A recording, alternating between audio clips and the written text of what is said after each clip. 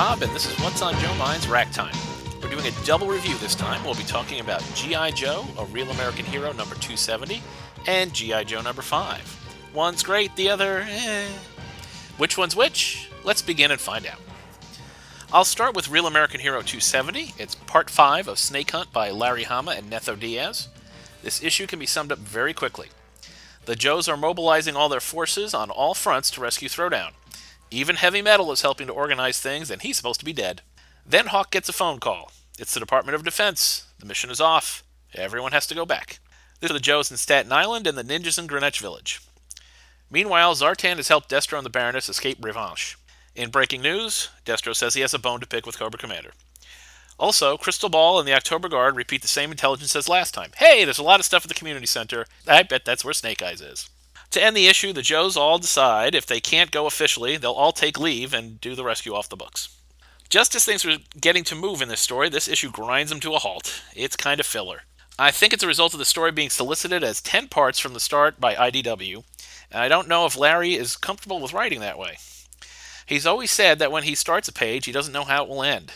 It's kind of an organic, almost improvisational type of process.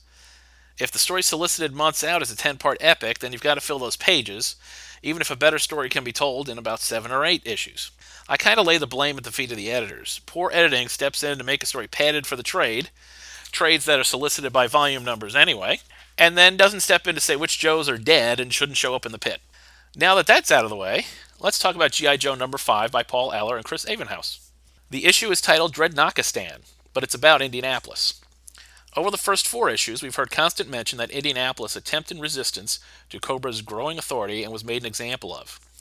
The inhabitants of the city were massacred, and in this issue we find out how and who survived. The story opens with an execution. An old man is kneeling before 2 younger men. He's the grandfather of one of the younger men. One of the men, Zartan, is pointing a gun at his head. Zartan says, "I wish I could have saved you, old man Smythe." The old man thanks Zartan. The other young man is Buzzer. Just then an arrow knocks the gun out of Zartan's hand. 2 others, Ripper and Torch, open fire in anticipation of a Cobra attack. Zartan tells them to hold. Stalker and Jinx step out of the woods and reveal that they stopped the execution, saying that they come in peace. Old man Smythe explains that he was not being executed, but doing his part for the community. He's too old and frail to work for the community anymore, and the community should not be expected to use scarce and valuable resources on him. Zartan explains that there are 63 people in the community, and due to the circumstances, every one of them must earn their place. Do your part for the community, and then do whatever the knock you want, is the motto. Jinx comments that she and Stalker came here looking for heroes, but found people acting like animals. Buzzer explains that they act this way because they were treated that way by Cobra. The city was destroyed when 2,000 battle android troopers came into the city and hunted down everyone. Men, women, and children, the old and the young. Those that tried to fight died, and those that tried to run died. All that was left were the animals, the Dreadnoks. Zartan tells Stalker that the Dreadnoks used to be a gang in town until Cobra destroyed it. The surviving members became the core of the community. He himself was a Sierra Gordian national in town on business, trapped when Cobra moved in. Stalker tells Zartan that he and Jinx are there to evacuate the community because Cobra's coming back. They are going to exterminate the survivors and make Indianapolis their new North American capital. Meanwhile, Jinx has impressed Buzzer into initiating her into the Dreadnoks, which means riding a motorcycle as fast as you can while the other Dreadnoks chase you and shoot at you. They stumble across a bat on patrol. The bat kills the other Dreadnoks.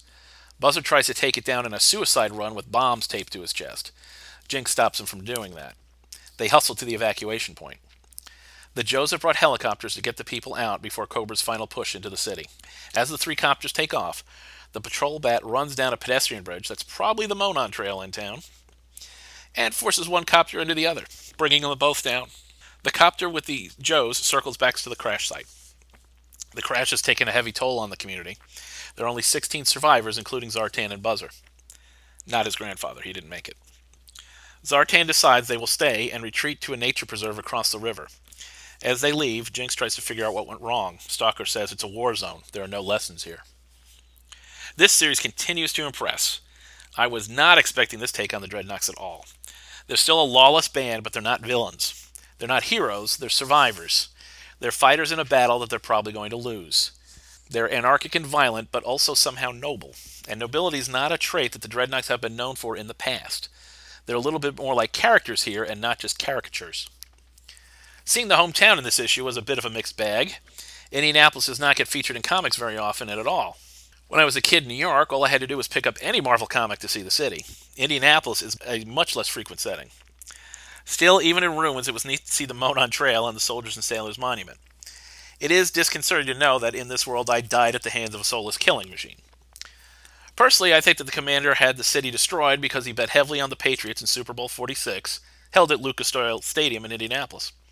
When the Giants defeated the Patriots 21-17, our fate was sealed. That's all the running jokes for this week. Until next time, I'll see you at the Comics Rack.